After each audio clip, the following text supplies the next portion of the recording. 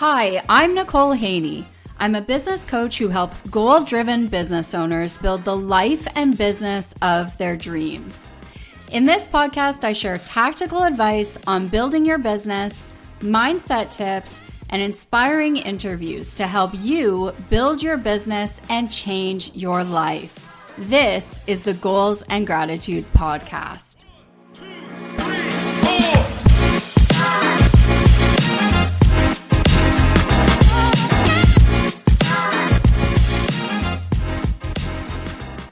Okay, so Victoria, thank you so much for being here with us today. For people who don't know you yet, can you tell us a little bit about yourself and what Slipp is? Yes, of course. Thank you for having me, by the way. I think I mentioned when we spoke, I've been listening to your podcast, so it's fun to be on the other side. And yeah, so I'm Victoria Lyons, and I'm the founder of Slipp, which is a condom company focused on intimate health at the forefront. So the product itself is made without vaginal irritants like fragrances, dyes, textures, glycerin, spermicide, a lot of the irritants that are pretty common, unfortunately, to see in condoms on the typical pharmacy shelf. And then from a brand perspective, Slipp really is focused on, issues of reproductive health, female pleasure, and vaginal health. Okay, amazing. So it sounds like a great product. I'm curious though, how you got into starting a condom company because, correct me if I'm wrong, but you're currently the art director for an advertising agency that works with a lot of kind of larger companies.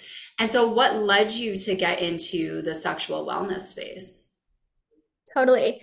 So probably two parts to that answer. The first is I guess why I started Slipp and where the idea for that came from. Many years ago, when I was in university, I had been on hormonal birth control for a while. And I got to a point where I was like, I'm kind of interested in exploring non-hormonal birth control, would just to experience my natural cycle.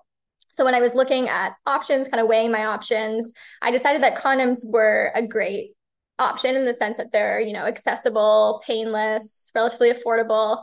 But I think as, many women can probably relate to, when I went to actually buy condoms, I felt really awkward. And it can feel a little uncomfortable when you feel like the products out there aren't speaking to you, like they're very clearly focused on the male consumer. And from a product standpoint, they were just uncomfortable. And, I realized made with a lot of ingredients that actually weren't great for vaginal health. So that was just kind of like a personal experience I had had.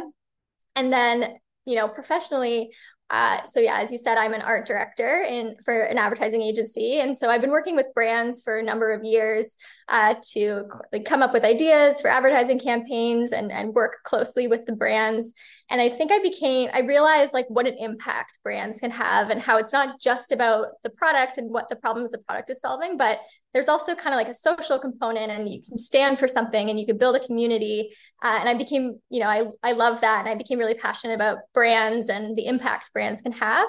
And so I think I just sort of naturally was like, I would love to have a brand of my own that, really taps into problems I myself have had and issues that I face. So I kind of had that in the back of my mind for a long time and would just sort of keep a note on my phone of business ideas, I didn't want to start a business just for the sake of starting a business, but I was like, if the idea comes to me, I'll know. And, the day that the idea came to me, I was like, this feels right. This feels like something I'm genuinely super, super passionate about and would love to, actually bring to market. So that's what I did. That's usually the way businesses are started, right? It's like you have a passion around something and you feel strongly about it, and then you want to solve that problem for other people. You're like, I'm having this problem. There must be other people out there that are having the same problem. Like maybe I should be the one to do something about it, right? Yeah. So then Exactly. was it the challenge of it? Like you were saying, you always kind of thought about how brands can positively impact the organizations that the brands represent. So was it the challenge behind that really drove you to be like, I think I could do this too? Yeah, it was that. And also, I think to get technical, I felt like I had all these tools at my fingertips to actually try to start a brand. Like I knew how to build a website. I knew how to like market on social media and do all these things as well. So I was like, why don't I just like take these tools I have? And I feel like I'm a very resourceful person. So I'm just like, I just set out to learn and see like, what I could do to kind of tackle that problem using the tools that I had. Awesome. Yeah. I feel like that puts you in such a good position to kind of say, all right, well, I think I could probably do this, right? Like I have all of these, like you said, tools available to me. I have these skill sets already. Why don't I dive in and try doing this? So, Yeah, exactly. what then did that look like when you first got started? Like, what were some of the first steps that you took once you decided, like, I'm actually going to do this and move forward? Yeah, totally. Well, I think like a funny anecdote to bring up is that you were actually the very first person I told about my business idea that wasn't my family. I So I was was, the first before yeah, anybody else. I didn't know that. yeah. So I like, actually, I think I may have told, you may have been the second person I told about the idea at all because I had the idea and I kind of just like casually mentioned it to my mom, who is a doctor. She's an obstetrician. So she, delivers babies, prescribes birth control. This is very much her realm. So I told her the idea and she was like, yeah, that's great. Definitely run with that. And then, I'm a very quick mover. So I emailed Western and I was like, I have this idea. Do you have any resources? Because I have no idea where to begin. And then that led me to you. So you may have been the second person even that I told just because I wanted to figure out like, is this even, a valid idea? Like what would be I was just taking it one step at a time. So working with you was really helpful because we just started with like the basics of I'm trying to remember what it was called, the like business canvas, The business model canvas, yeah. like the placemat where you just kind of like start writing down what you're gonna like what this business would look like in terms of channels and how much it would cost to start. So I really just took it like step by step. And yeah, I won't, there's obviously a lot to it, so I won't go too nitty gritty, but just like really one foot at a time and like signing up for business courses, reading books. Like I, bought a book. It's like how to write your business plan and just followed it step by step. And I really had the mindset of like, I'm just going to take this one step at a time and see how far I can get. And then eventually it was like, because I was kind of like, I feel like this could get shut down. I might find out that this already exists or this isn't possible or whatever. But it just kept working like as I kept moving forward. So eventually the momentum, I was like, okay, I'm doing this for sure. And it really was like Googling condom manufacturers and emailing any email address I could find until people responded and taking phone calls and talking to founders and really just like information gathering. And that's kind of still what I do to this day, just kind of like take it step by step and get as much information as I can to get to the next phase. Yeah, I feel like this is how businesses are built, honestly, is just one step at a time. I was just in a workshop this morning where I said pretty much the same thing. It's like everybody thinks that their businesses are going to be built in these big leaps and bounds, right? And it really just isn't. It honestly is the like tedious, kind of almost mundane stuff that you're doing day in and day out. And over time, it really compounds to give you a successful business. Totally. And it feels very daunting at the time, but it's like, it's pretty amazing when you just like step by step work towards something. And then suddenly you look back and you're like, wow, I've done so much. Like even I remember one thing that really overwhelmed me was trying to figure out how much it would cost. I'm like, I have no idea. Like, where do I even begin? But it was just like really breaking it down to the basics. Like email a manufacturer, ask them for a quote or whatever you can do to just like get any information, even if you're completely wrong, just like starting somewhere and then you can improve from there. Yeah, that's absolutely the case. Because I think when you go into it, you were probably like, how am I going to build a condom company? Like, how am I going to compete with like Trojan or whatever? I don't know any other condom companies, but like, you're probably thinking about the biggest condom companies out there and being like, there's no way that I can do this, right? Because for all of us, we just see ourselves as ourselves. And we're like, oh, this other condom company is this massive corporation. Like, how am I ever going to get there? And it can feel super overwhelming, I think. Mhm. But that's really smart, just taking it one step at a time because you probably did feel like, well, I can call these condom manufacturers and then I can get the pricing and I can figure out how to price my product. And you can do all of those steps in between that eventually get you to that point of competing with the bigger companies, right? Yeah, absolutely. And I feel like for the longest time, I was even using language where I was like, if I can make this work, if I can. And then I remember one day my boyfriend was like, it's not if, like you are. Look how far you've come. Like you're about to do it. And I'm like, yeah, I guess I am. For So sure. It's always like looking back on it, right? Being able to look back and be like, wow, the last, 6 months or the last year, look at what I've accomplished. totally. So then how did you, because you said like you started calling condom manufacturers, how did you even figure out who the condom manufacturers were? Yeah, so honestly, like actually just Googling it, I remember it took a lot of digging and I was like, I don't know if this email address is even real. And you get like automatic responses that the email doesn't exist and stuff like that. But it was like just trying. Um, I can't remember exactly like how I got my first phone call, but it was kind of through that, just Googling. And then I discovered something. Actually, it was from the help of the founders of Marlowe, who I saw you had an episode out with this morning. Yeah. Um, just I think like I don't know if you connected me with them or someone connected me with them, and they were, however many steps ahead of me in their process. And they gave me a really good piece of advice, which was like, there's these archives of, I'm getting really nitty gritty here, but there's these archives of like, I want to say it was like FDA approvals or something, and they're public, and you can go and search condom and you can find like the names of individual manufacturing companies who had to go through the FDA process. I know this is really nitty gritty, but like doing things like that and then just like again finding an email and sending the email and seeing where it led, and eventually it worked. Yeah. No, this is exactly how you do it. So, like, this is great that you're getting into the nitty gritty of it because at the end of the day, I think when we start businesses, we're like, how am I? I've never talked to a condom manufacturer before. Like, how am I going to figure this out? And then you literally just become like a detective, basically. Like, you get really good stalking skills and creeping skills, and like, you just go on and you figure it out, right? Like, you find the people that you need to talk to, or you find people that maybe aren't the right people, but can point you in the right direction. And it's super messy in the early days, like just trying to figure it out.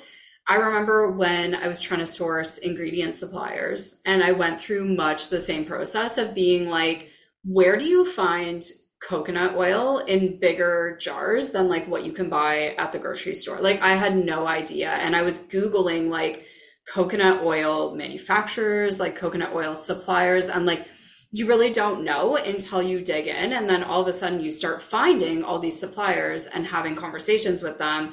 And then you're getting pellets delivered to your door. But it just takes that like digging in piece, right?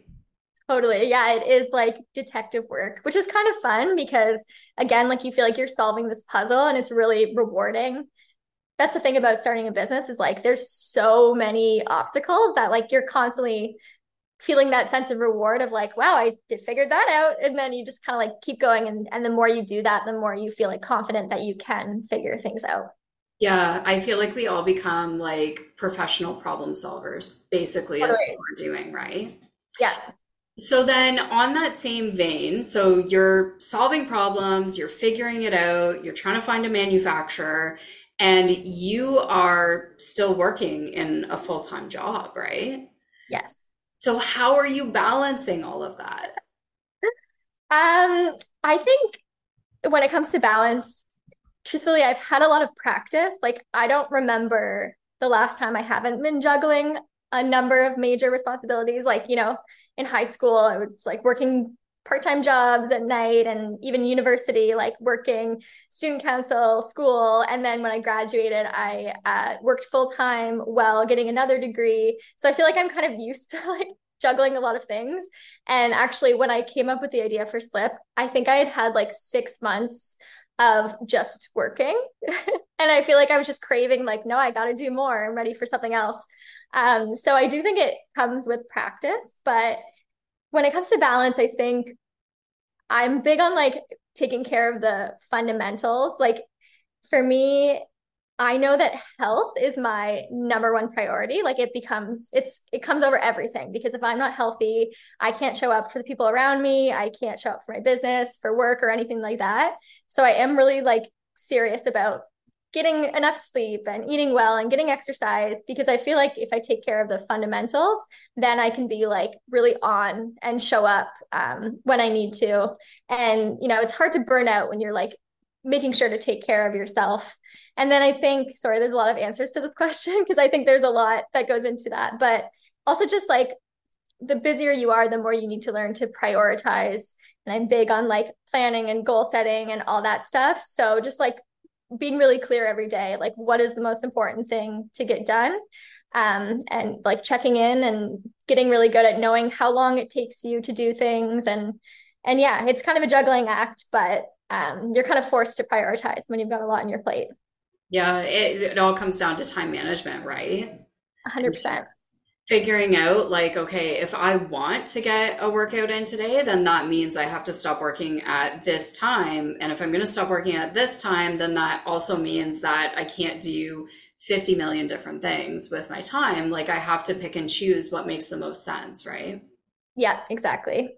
Yeah, for sure. So then I guess on that topic of like wellness, I wanted to go back because you had said what started all of this was that you were choosing to come off of hormonal birth control. And you talk a lot with your brand about sexual wellness and taking care of yourself. And so I guess I'm interested in your ideas on hormonal birth control and what would be the reasons that somebody might choose condoms over hormonal birth control. Yeah, totally. I think just like birth control is so individual, and that like we need lots of options, because one thing can work great for someone and not great for another. I think there's a lot of people that have really negative experiences with hormonal birth control, because there are side effects and it doesn't affect everyone in the same way. For me, I felt like just not great. Like I felt like foggy minded and stuff on birth control, but I didn't have any like severe serious side effects. I just was like, I'm really fascinated by the hormonal cycle, and like the way your body ebbs and flows through the cycle, and you don't necessarily get that if you're on hormonal birth control. So I just, yeah, it really just comes out of my own interest of kind of like being in tune with my cycle, and that's just what I enjoy and what works well for me. But I think, yeah, it's totally up to the individual and what works best for them. I read a really interesting book on This Is Your Brain on Birth Control. Sorry, the book was called This Is Your Brain on Birth Control, which is a really interesting book if you kind of want to get into, how hormonal birth control can affect you, specifically the pill, because it's a bit different when it comes to the IUD. But she talks about before you go on hormonal birth control, kind of like keeping a bit of a journal of like how you're feeling each day, and then going, if you're going to go on the pill, sort of like tracking that, and just sort of like paying attention to your body and how you respond to it, because again, like it can be great or it can be not so great. So just like figuring out what works best for you. And yeah, I really enjoy wellness, and I think that's a part of what led me to starting Slipp, because of my interest in non-hormonal birth control and getting to know my cycle. But also I think that like condoms are a part of just like taking care of our health, our sexual health. And I really wanted to frame Slipp in that way. And like a tagline we use a lot is safe sex is self-care, because I really think that's true. Like it's so important to take care of yourself. And there's so much like shame and added baggage that comes with sex and sexual health. And so, yeah, I really kind of want to tap into that and look at sexual health from like a self-care point of view. Yeah, I feel like it's such an interesting topic. And I think you do really good job on your social media of like digging into the topic too, because I think you're right. There's a lot of like misconceptions. It's a pretty emotionally charged topic as well for a lot of people. And I feel like maybe there's not a ton of research as well that's being done, especially around feminine sexual health. And so I guess, can you speak a little bit to why this is an important topic that you want to touch on? Yeah. I guess I'll speak to what you just said about like feminine sexual health. I think it's interesting when we look at just the way female sexuality in particular is viewed in our society. Like, even just looking at studies, cis straight male pleasure is very much prioritized, and cis straight female pleasure is very much like seen as the least important. And I think you can even see that in like the way the condoms are branded. To be honest, they're so focused on like male pleasure, and it's clear that they're trying to convince you that using a condom can feel like nothing at all, or they'll have like these added gimmicks to kind of like convince you that it can feel good with a condom. And I think that having this idea that like condoms make sex less pleasurable is harmful, because especially for women who have a lot at stake when it comes to sex, like in the sense that biologically we're more prone to irritation, infection. If we get pregnant, we have to physically bear a child. Access to safe abortion is at risk. Like there's so much there at stake. So I think it's really important for us to reiterate that like safe sex can be inherently pleasurable, and for us to kind of change the taboos specifically around female sexuality, because when we don't like pay attention to it, there's more at stake, I guess. I do think it's such an important topic, and it needs to be talked about more, and it needs to be talked about more openly as well, right? Like the reality is everybody has sex, and like it's just a thing, right? Like, so the fact that there is so much emotional baggage around it, we need to be kind of opening that up so that we can have intelligent conversations around it. Yeah, just kind of what you were just saying. I wanted to speak to the fact that something, I've learned a lot in speaking with customers.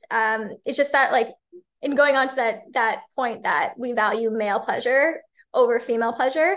I hear a lot of like, I feel awkward asking the guy to use protection because like it won't feel as good for him. And I hate that we are prioritizing that, and we think that for some reason that's more important than our health and protection.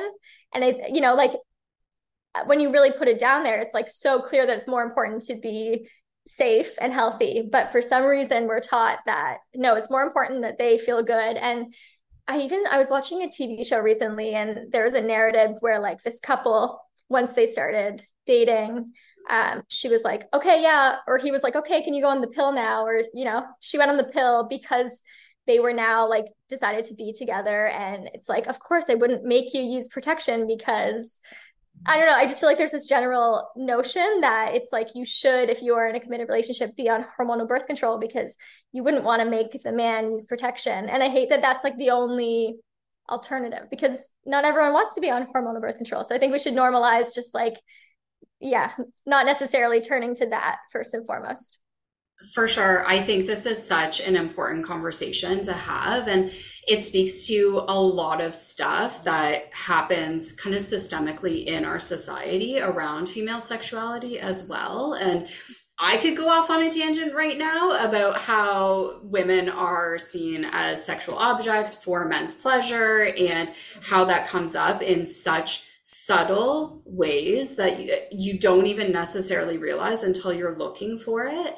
And I've only become more attuned to as I've gotten a bit older, and I've started kind of seeing it more and more. Now I will see things in like TV shows and things like that where I'm like, I can't believe this is still happening. Like, I can't believe that this is still being pushed out there to the public as the way that we should be behaving in our society about sexuality. So then, because you are talking about such a kind of challenging subject that can sometimes be considered a little bit taboo, I guess, do you ever feel uncomfortable about it? Do you ever feel awkward about it?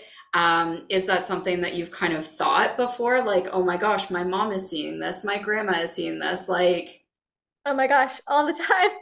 It's funny because I haven't been always the most outspoken person about sex. Like, I think I'm comfortable. Well, I definitely am now, but I've always been comfortable speaking out about sex in like, just like health terms. I think especially because my mom is a doctor, it's very matter of fact. But I'm not necessarily the one to be just like openly talking about sex with everyone and anyone until I started a condom condom business and I'm talking about it on the internet.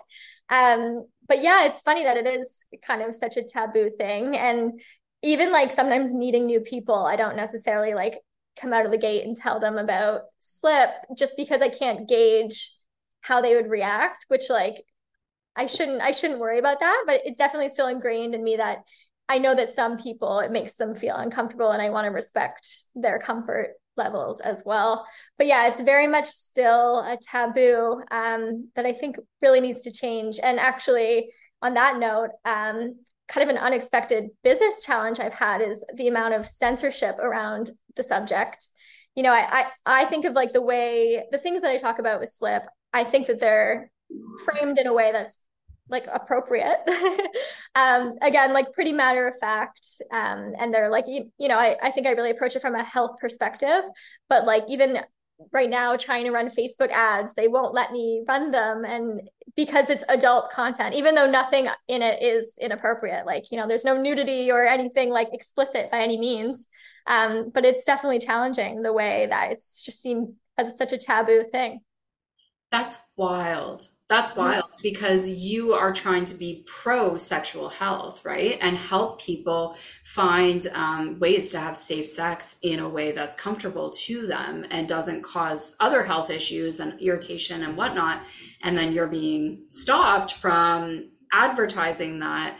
That's again, like, that's a commentary on the way that we see sex in our society, right? And how it's like, it's not okay to talk about it at all, even if it's in a way where it's like, let's promote safe sex, it's still not okay to talk about it. Absolutely. And like I'm living in the States right now, and it's crazy just like to see the headlines even of how much conflict there is and like, what can be talked about at what age and like even in the school system, like, I felt like in Canada growing up, our sex education was not great, but I feel like we don't have the same, laws and rules that are going around the States right now. And it's just like there's so much work to be done. And I feel like we're going backwards in a lot of places. Yeah, it's just wild. Yeah, for sure. I feel like you've taken on a pretty big topic to be talking about for sure. So I guess Mhm. going back to though, like your kind of uncomfortability around talking about sex, you talk a lot about pleasure as well on your social media and thinking about, my mom's going to see this or, other relatives are potentially going to see this.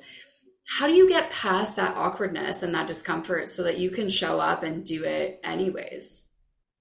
Yeah, I think, and I also should add, I have felt discomfort just knowing like I also work full time and for like other, coworkers. I've had a couple coworkers be like, "Hey, I came across Slip on TikTok," and I'm like, "Oh gosh, I wasn't prepared for you to see me in that context." Nobody Um, wants their TikTok to be found by anybody else, right? We're all like, yeah, oh, exactly, please don't watch me dancing on the internet. exactly. But yeah, it really goes back to like how I feel about the problem. Like I feel like these are really important issues to be talked about.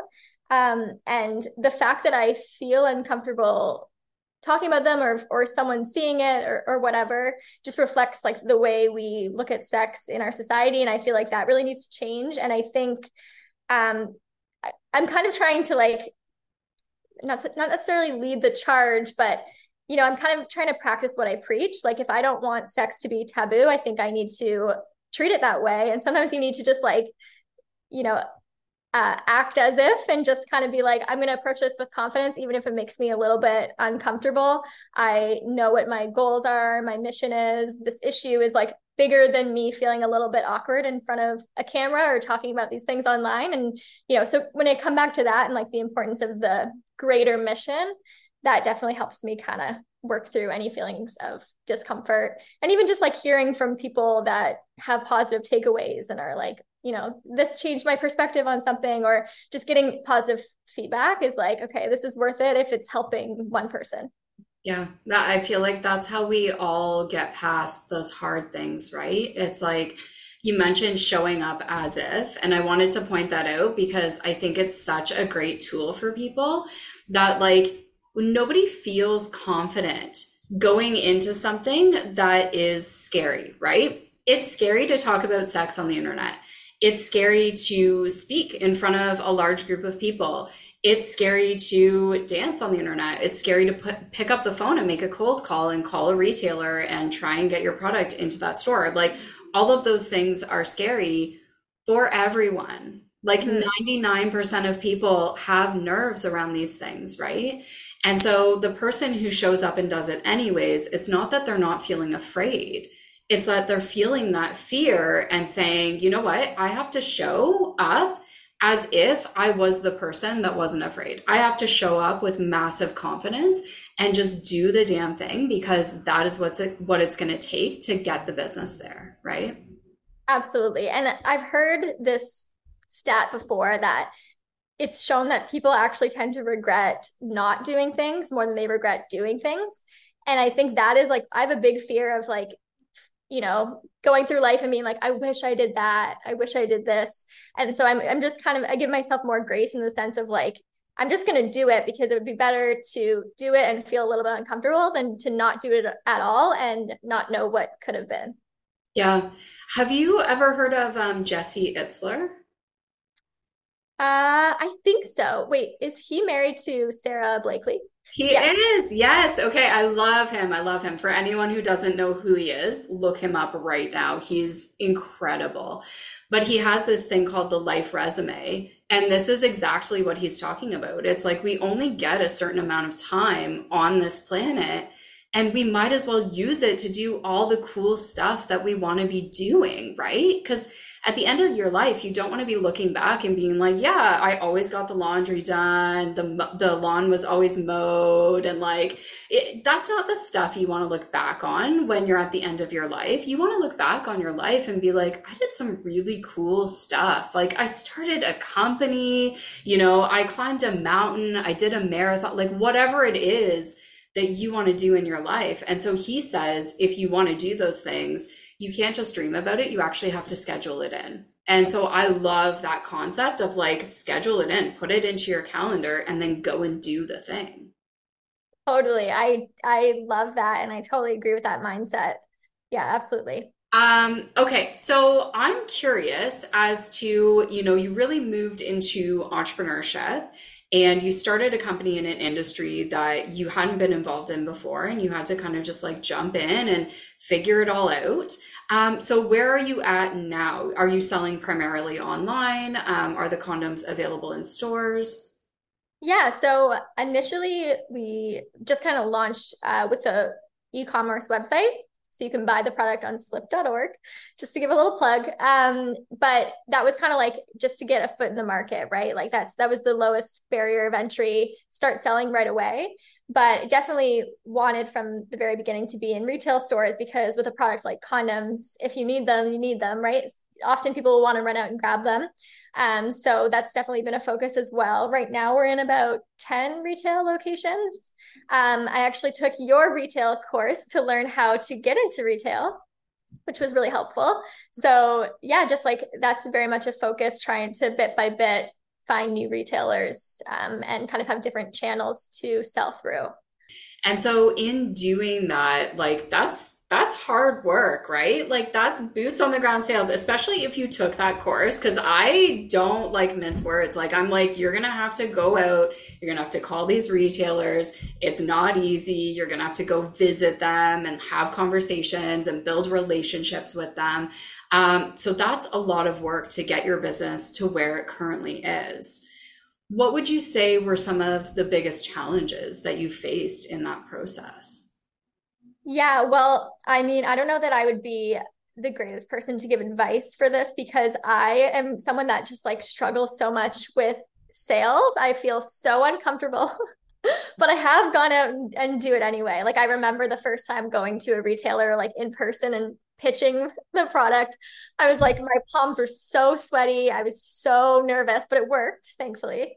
Um, but yeah, so like I still feel like I'm sort of treading lightly and figuring it all out.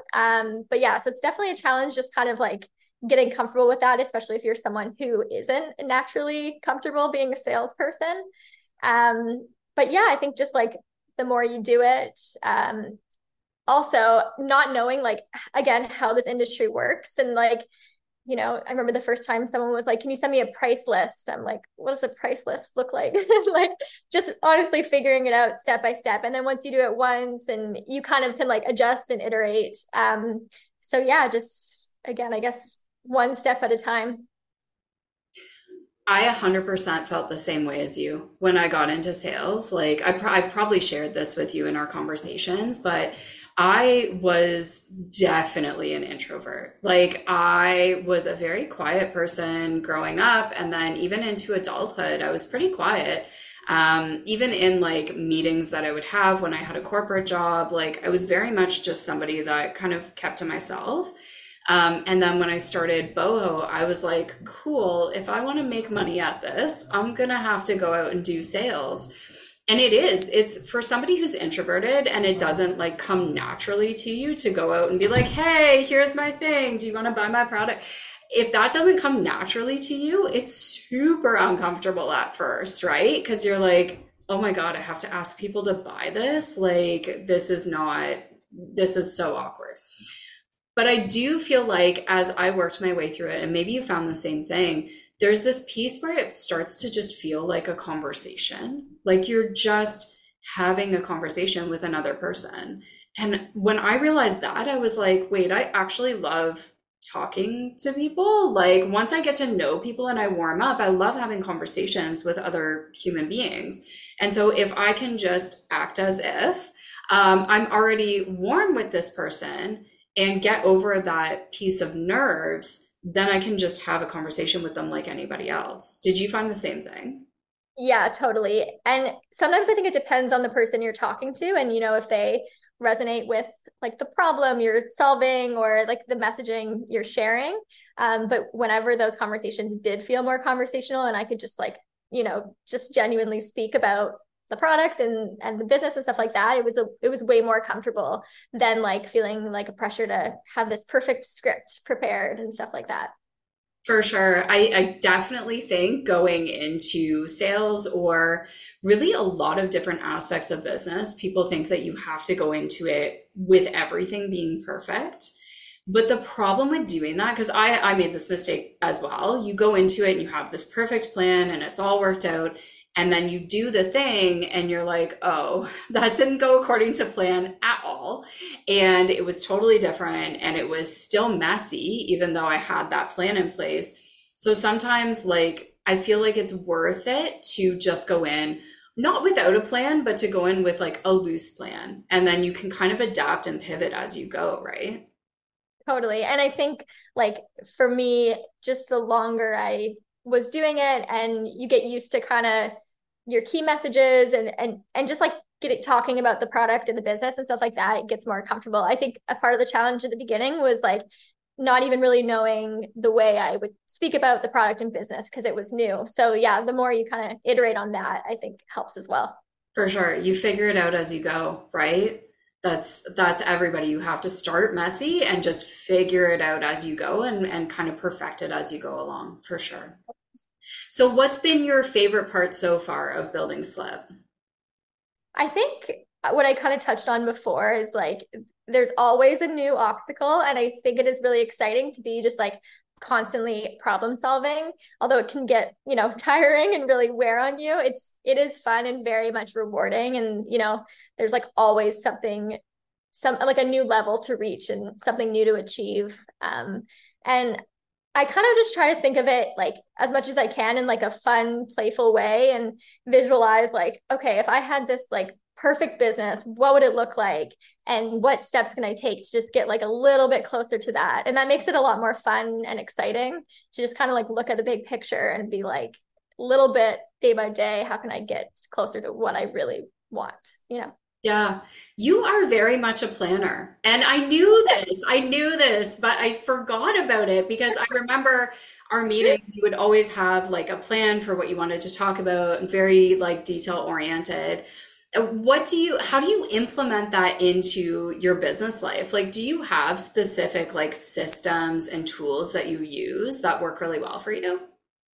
Yeah, good question. I feel like I'll like sometimes build one and then it will fall off. Like, you know, you kind of have to figure out what works. But I find what helps to run the business for me is like, if I'm working towards something, making it a habit. So I have like certain things that's like every week I'm doing this. Like every week I'm writing a blog post. Every week I'm reaching out to this many people, and just kind of making it like just set something you do all the time. Then you don't have to like, you know, force yourself to do it, motivate yourself to do it. It's just kind of like, oh, that's just what I do. So yeah, kind of like anytime I have a new goal to work towards, instead of just being like, oh, I'd really like to do this, it's like, what's something I can do once a week or once a day, or like, how can I, you know, break those into steps that are actually going to be just part of my routine. So I'm not like working hard at it, but I'm like just a little bit breaking it down and working towards it every day. For sure. And then you're not having to negotiate with yourself every single time of like, am I going to do this week? And where am I going to fit it in? And, you know, maybe I should be doing something different, because that actually wastes a lot of time, right? When you're having to constantly like renegotiate with yourself. I am very much the same way. It's like I have certain things that I do on Tuesdays and then Wednesdays and then Thursdays, and I know that I just do those at the same time every single week. And because of that, like it's just non-negotiable. Like it's already in the agenda, it's already in the plan. And so I know I'm going to do it. And I don't have to waste a ton of time thinking about it, right? Exactly. Yeah, I think that was the perfect way to phrase it. You don't have to negotiate with yourself every time when you do it. Yeah, I think that helps a lot. And like, definitely I'll do something for, you know, a month and be like, that's not really working. And then you adjust. But just like, I find it's way easier to just kind of like make it a routine and then reevaluate from there. Nice. Yeah. Do you have like regular check-ins with yourself where you're like, is this working? Is this not working? Not like super strict regular, to be honest. Like, I mean, every morning I like, you know, have my to-do list and all that stuff. And every Sunday I plan my week. But like in terms of like the big check-ins, I feel like there usually just comes a time every few months where I'm like, okay, I feel like I need to sit back and reevaluate everything. But there's no specific Yeah. set. Yeah. More so when you start kind of hitting up against a wall and you're like, wait, this isn't working. Why isn't it working? What about it isn't working? How can we readjust, right? Exactly. Yeah. Yeah, that's a great way to do it. I know some entrepreneurs that are very like strict about it, and they're like once a month, every month, like on the first day, I will check in with myself and like see. And I'm like, I am a planner too, but that's a little too like hardcore for me. I feel like you have to find the things that work best for you, right? Like listen to all of the advice on planning and time management and goal setting, and then figure out what works for you and what doesn't, and just do what makes the most sense for you. Because if it doesn't work for you and it feels too rigid or it feels not kind of strict enough, you're not going to follow it.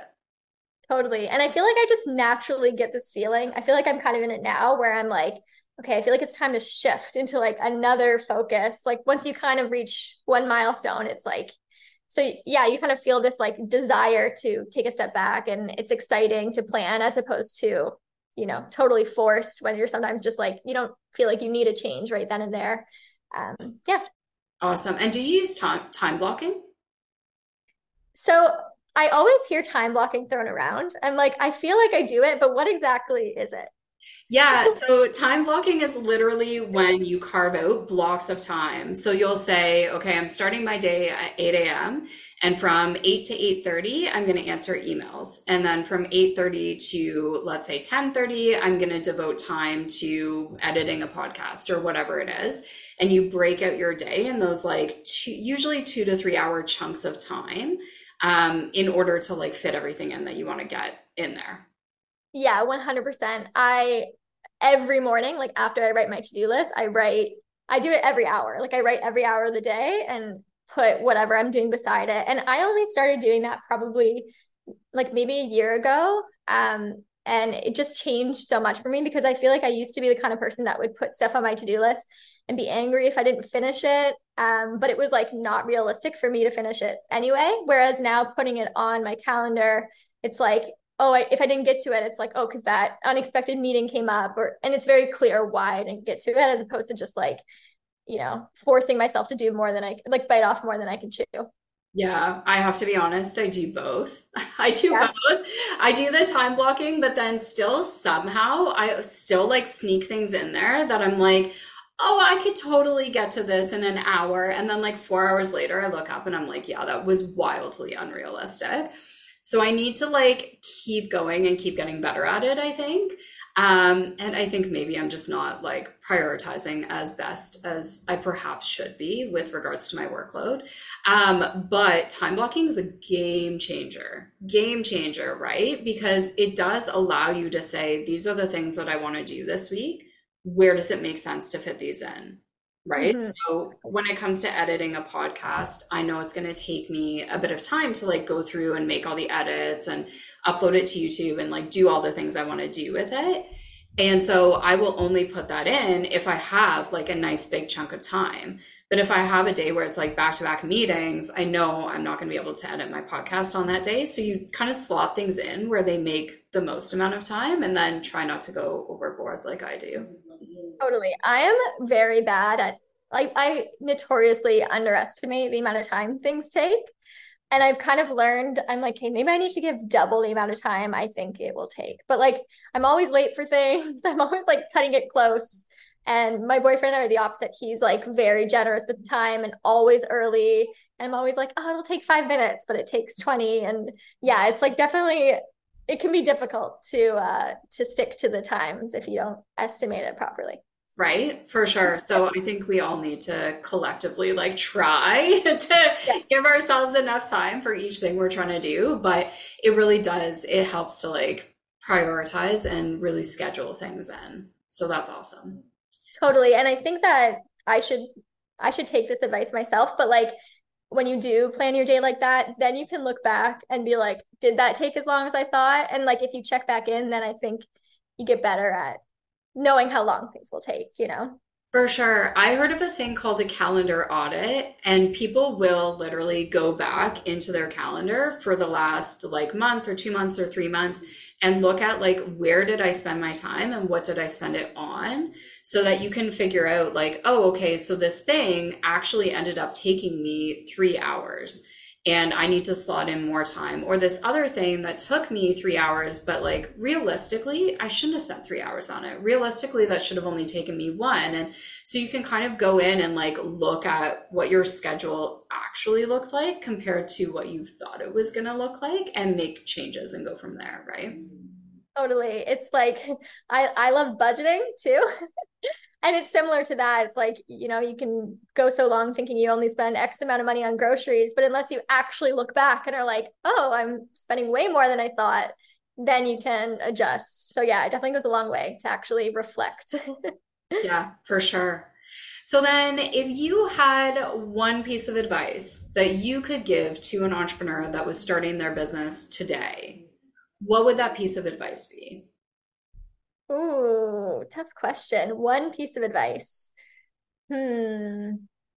I feel like it's probably a theme I've been saying a lot already today, but just like putting one foot in front of the other and like just focus on moving the needle every day. Like you don't need to do everything at once because you cannot do everything at once. So just like baby steps forward, like really think about what the most important thing is that day and just focus on that. And then I think it'll like amaze you how much progress you'll make just like from the compound effect of doing that every day. You'll get very far as opposed to overwhelming yourself and not even wanting to start. Great advice. Really, really good advice because it does. The big picture is always so overwhelming. So to take it one step at a time, it feels less like intimidating for someone to get started if it's just like, just call some condom manufacturers, right? For sure. Exactly. Yeah. Okay, so if people want to learn more about you and more about Slip, where can they find you? Yeah, so Slip, the website is slip.org. And then on social media, all of our handles are at Slip Health. And I should mention that Slip is with two P's. So SLIPP. Awesome. Well, thank you so much, Victoria, for being here with us today and for sharing your story and your wisdom. I really appreciate it. Yeah, thank you so much. This was so fun.